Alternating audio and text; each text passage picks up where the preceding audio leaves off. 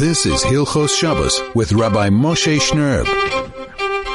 101.9 Chai FM. This is Friday afternoon here in a beautiful, wintry Johannesburg day. Thank you all for being with us. A very, very warm welcome to all of you for joining our show this week. It's so wonderful to have a fantastic family like our radio family like ours.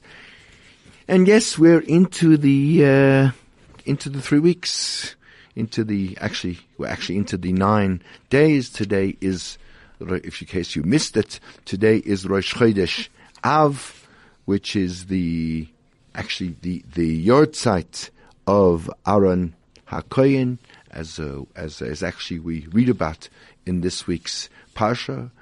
Quite interestingly, the only person in the whole Torah who were actually told what his yortzeit was. Everything else is tradition or medrash. Some it's really just things that are brought down, not necessarily with a source. In fact, even in terms of Aaron, we had a discussion as to whether or not the day that Aaron died was in fact on Shabbos. It came about, and perhaps we have a Hilchos Shabbos show, so maybe we'll just mention a concept here, and then I'll just tell you something short on the Parsha in the Zemiras that we say on Friday night, in the Zemira titled Kol Mekadesh Shavi Koroi Loi, starts with the words, whoever sanctifies the Shabbos day as is appropriate, as it should be treated. So there's a phrase there that we praise Hama'achlim Lotzeis Min HaShabbos, those who delay leaving the Shabbos. In other words, they keep the Shabbos longer than they need to. They don't look at the luach necessarily as Shabbos ends this week at 6:14, so we better end exactly at then, and if we're a minute late, we'll probably be late for the 8 o'clock show or something like that. They're prepared to come late out of Shabbos, and then umemarim lavoi. But when it comes to the beginning of the Shabbos, when it comes to starting the Shabbos on Friday afternoon, umemarim, they're in a big hurry to try to start Shabbos as early as possible. Not to be understood that umemarim, they're always in this huge rush because, like somehow it happens in our lives that as those last minutes of Shabbos come, we are somehow in this great tizzy and frenzy, and everything is going, and everything is always a hurry. No, that's not what it means. Umemarim lavoi, they try to move themselves and get themselves prepared earlier on Shabbos, on Friday, so that they can come into Shabbos and start the Shabbos earlier than in the last minute, which is a beautiful, beautiful concept. The question that all the commentaries ask on this phrase from the Zemira is that surely it seems to be entirely and completely backwards. That really it should say, Hamemarin Lovoi El Shabbos, they hurry to try to start the Shabbos as quickly as possible, and then Uma'achrim Lotzeis. And then when Shabbos is over, they take their time about going out of Shabbos. They're not in a hurry to leave. Why does it talk about leaving Shabbos and then talk about coming into Shabbos? That seems a little bit umgekehrt. It seems a little bit backwards. So the concept is, it's brought in the sefer called Ma'oros HaShabbos, which is a very nice book that was put out with many of the laws of Shabbos. It's also brought slight variation in a sefer called Iturei Torah, where he explains that what is the whole concept of why we have to Shabbos, we know, is really a 24-hour activity. It should start from, Friday night when it gets dark and go until Shabbos night when it gets dark. You don't need long nights. It's one day. Why does it end up being virtually 25 hours? And of course the concept is that we don't know exactly how to tell, or certainly in the time of Chazal, they didn't know exactly. They didn't have sort of digital clocks and things like that, and at exactly what time it was dark. Or looks quite dark. Is it actually dark yet? Has Shabbos started? And of course, the stakes we are playing for are quite high, because if you think that Shabbos hasn't started, and you go on doing your weekday activities, and of course really you've made a mistake and it actually has started, well then that's quite serious. And obviously the opposite is also true. If you think that Shabbos is already over, must be already Motzei Shabbos, and it really isn't, that's quite serious. So we need a cushion. We need to add extra time. We need to start Shabbos while it's still good time in the day, and we need to end the Shabbos a little bit later than when three small stars come out, because we might get that wrong. Chazal tell us that we know that in the Midbar, in the desert, the Jews were completely and totally surrounded by the Anani HaKavod, by the clouds of glory that surrounded them on all sides, and really completely and totally kind of created an environment in which they could exist. It was temperature control. It was, when they were traveling, it would smooth out all the roads. There were no big mountains. There were no deep valleys. There were no rocks and crevices and snakes and all sorts of hazards of the journey that normally one would have to contend with when one travels. That wasn't even an issue as far as they was concerned. They just traveled, and the Anani HaKavod sorted out everything for them.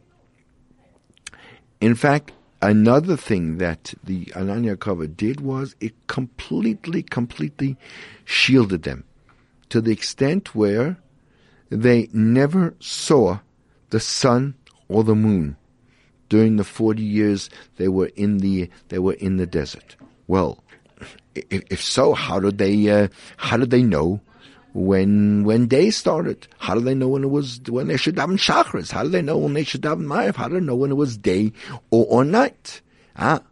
So we know that the Jews were led by a cloud at day and by a pillar of fire at night. When did that transition take place?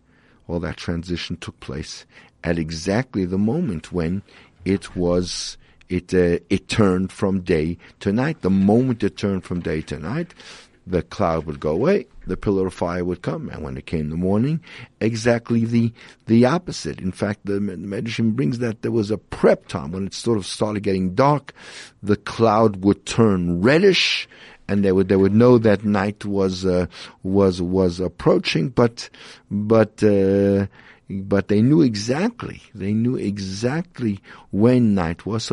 So in terms of the desert, there was actually no need at all for them to add on time to their Shabbos, because our whole reason we said for adding on to the Shabbos, starting early and ending late, was because we don't actually know what the exact moment is when Shabbos begins and ends. So we have to approximate. We got to err on the side of caution and make sure we have a lot of time, the specific amount of moments that will be Shabbos, and not, God forbid less.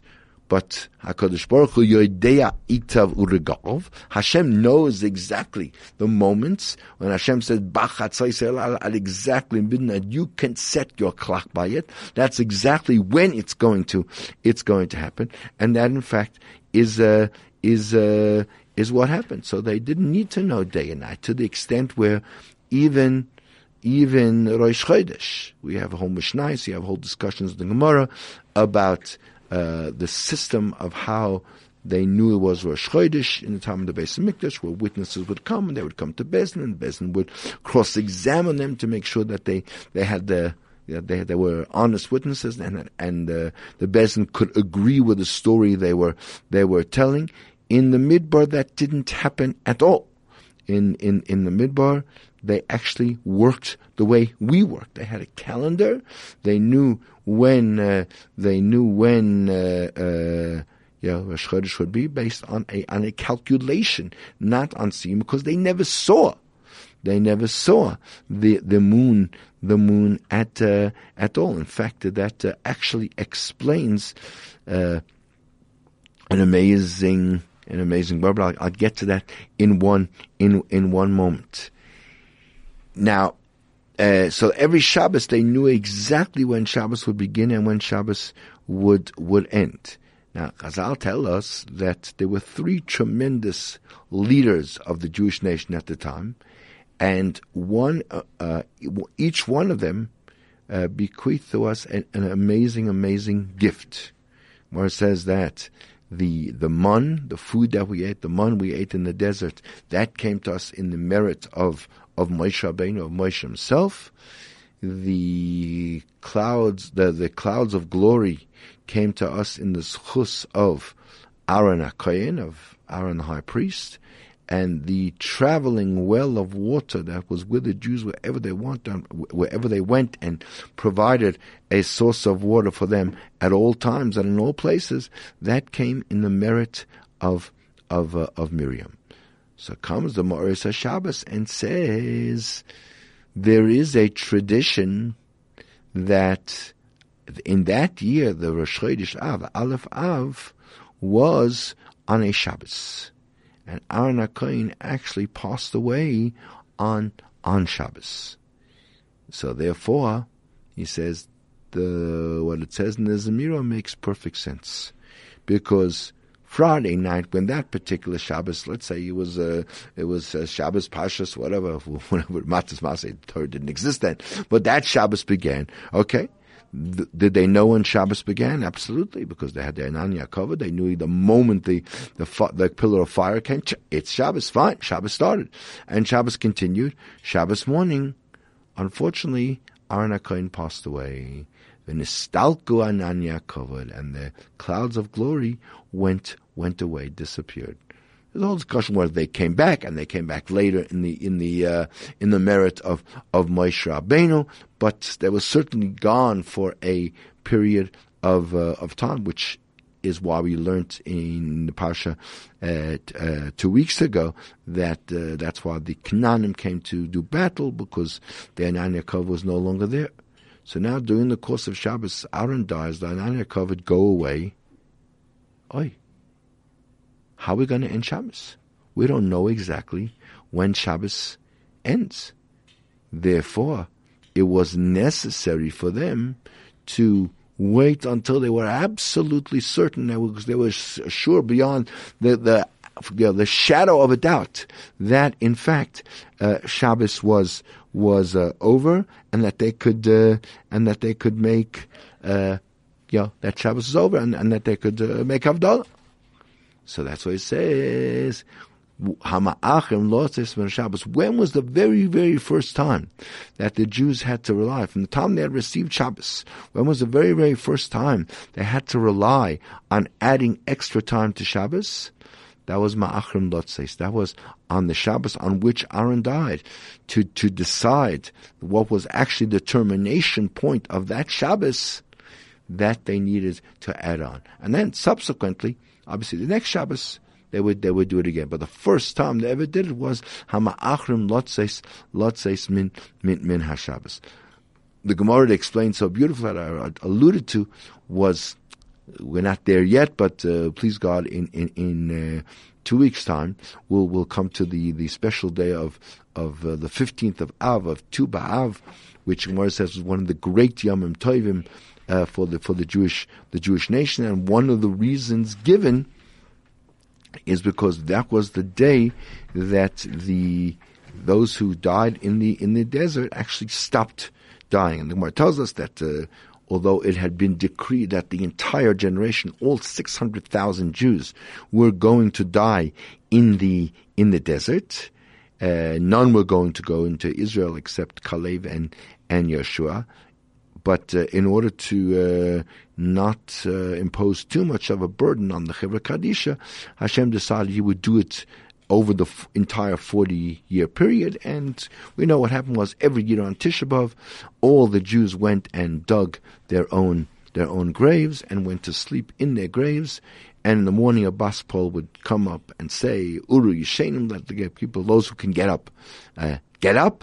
And everyone did, except for 15,000 people who were the ones that would die that year. They didn't get up, and that carried on for 39 years. And in the 40th year, so it came to Tisha B'Av, and there were only 15,000 left to die. So they obviously went and dug their graves and went to sleep that night, and they woke up in the morning, and they said, "This can't be. This was our time to die. This was our curtain call. Why are we still here? Oh, we must have somehow, our calculation must have been wrong. Maybe it isn't yet Tisha B'Av. We'll try it again the next night." And the Gemara says they tried it every night until the 15th of Av, and then there was a full moon. And they said, well, no, this is already full moon. Definitely Tisha B'Av is past. And they knew that the decree had been lifted, and that last 15,000 people had not died, which in itself is an entire discussion. If there was a decree on the entire Jewish nation that had to die, why was it in fact that only 585,000 died and the last 15,000 didn't die? But that's for another day. The question on this Gemara is, well, we said that the Jews never saw the moon or the sun during the time they were in the desert. How did they know it was a full moon? And the answer is based on what we said, that when Aaron HaKohen died, which was on Rosh Chodesh Av, then the Ananya covered went away, and when the Ananya covered went away, then of course they were able to see the moon, and they could make that calculation and realize that they were all okay. Just a nice little idea. We're going to take a break now and then come back with a little bit of our Hilchos Shabbos segment, Children on Shabbos. You are listening to Soul to Soul on Chai FM 101.9 Chai FM, the greatest Jewish radio station in all of Africa. This is Hilchos Shabbos with Rabbi Moshe Shnerb.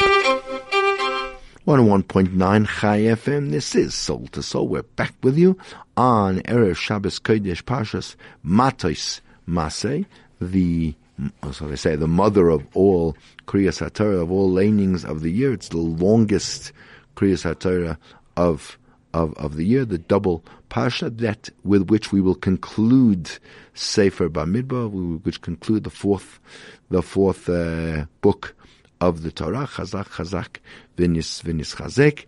As I mentioned, it already is the 9 days, but because today is Friday and Rosh Chodesh, certainly in terms of preparing for Shabbos, one would be allowed to have a hot bath today, and could even cut one's nails. There's a whole dispute about cutting one's nails during the 9 days, but certainly today one can do that. The important times we need to know for this Shabbos is the latest time for lighting Shabbos candles tonight. The absolute latest time that you have to have them done by, in order not to break any of the laws, would be at 5:14. 5:14 is the absolute latest time for Shabbos. Shabbos Kodesh ends tomorrow night at, I think it's 7 minutes past 6, my memory, and I don't have it right in front of me, but I think it's, 7 minutes past 6 tomorrow night. If not, then you'll have to be ma'achron lotzeis min haShabbos. You'll have to push it off a little bit. Right, as I said, this is Shabbos Kodesh Matas Maseh. We read the second of the special haftarahs of sadness, of the prophecy of Yirmiyahu. This time, the second parak, and of course, although the laws of mourning are generally waived on Shabbos, as soon as Shabbos is over, we go back into the 9-day mode and making Havdalah on Motzei Shabbos. There are various different ways people do it. Either one gives the wine to drink to a child, or one. Some people make it over beer. If one doesn't have those options, one's not a beer drinker, or you don't have children sort of between the age of 7 and 9 or 10 to do it, then one certainly could drink the wine or grape juice oneself, since, of course, this really is part of the termination of Shabbos ceremony. We were dealing last time with the laws of children on Shabbos. In the last year, we spoke extensively about the games children play and the games children are allowed to play. We focused last time mostly on indoor games, sort of board games, things that you play in the house. Let's talk a little bit. It's by no means what we're going to say is a conclusive and comprehensive list of all the things that children get up to. But let's talk perhaps a little bit about some of the things that children do outside of the house. You can wind up a little toy sort of car or something like that when you release it, goes a little bit, travels a little bit along the ground. That is permissible. However, there is a condition attached that there shouldn't be any hooters that go off, or any lights that pulsate on and off as it's moving. That would be prohibited on Shabbos. And in fact, it's basically forbidden for children to play with any kind of toys that are run with the batteries. It's one of the great pleasures of parenthood that you can actually tell children that all those noisy kind of toys that you actually kind of grit your teeth and wish would disappear during the week, on Shabbos you can actually tell them that those things are not usable. You can't play them. Put those away in the weekday toy box and only play with those. Right. You cannot blow up a balloon on Shabbos, because if one would tie it up, then we're very worried one would come to tie it. And according to many opinions, tying a knot kind of around itself is often falls into the category of being a knot which one might even violate a Torah prohibition for, but certainly would be forbidden d'Rabbanan. However, if it's not a balloon that one ties, if it's something that has, let's say, a plug where you close it and you can blow it up, like, let's say, like a little ball, and you blow it up, and you don't have to tie it at all, and you're not blowing it up for the first time. It was already blown up once, but as these things go, like balls, often the air doesn't stay in there, and some of it's come out, and you want to blow it up. So you're allowed to blow up a ball or toy that seals with a stopper and not tied.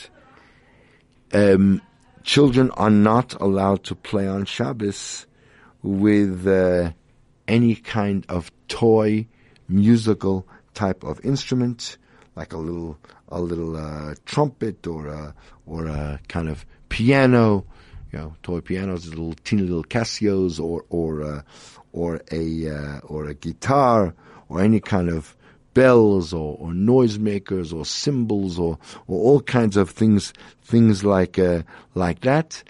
In fact, all those kind of toys are actually muktzah and should be put away in a special place. And these are the Shabbos toys. These are the weekday toys not to be played with on Shabbos. However, you're allowed to give a little baby a rattle, right? Even though it's going to make noise when he shakes it. Even though sometimes babies get very excited and they shake it quite vigorously, quite vehemently, and you get quite a beat, quite a tune out of it, or something that they kind of press on. You're allowed to give it to them, that they should play with it, but the adult is not allowed to. You can't sort of attract the attention of the child by kind of shaking it yourself and making the noise yourself in order, let's say, to get him to turn around and look at you and then give it to you, because it's only permitted for the child to play with it, not for the adult. Although, of course, some of us feel very, very childlike inside ourselves, and we get a kick out of doing this, but nevertheless, noise-making toys are only permitted for babies, not for adults to model for the babies. Right.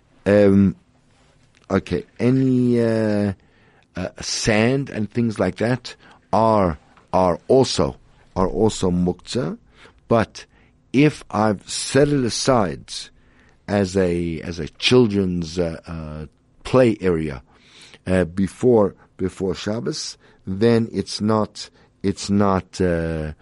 muktzah. Children are allowed to play on it on the condition that it has to be the kind of sand that's it's very thin sand, and it's very, very dry sand that you can't make all kinds of pictures in it. But if it's quite moist, since you can make holes or smooth it out, then children are not allowed to play with it, because there's a problem of building, smoothing out things and making holes falls under the category of baina and would be forbidden. We'll come back with our last segment in a moment. This is Soul to Soul on Chai FM 101.9. Don't run away. This is Hilchos Shabbos with Rabbi Moshe Shnerb. 101.9 Chai FM. We are back here on your radio in our, I'm sure all the other presenters have commented on in our beautiful new studio in our new location.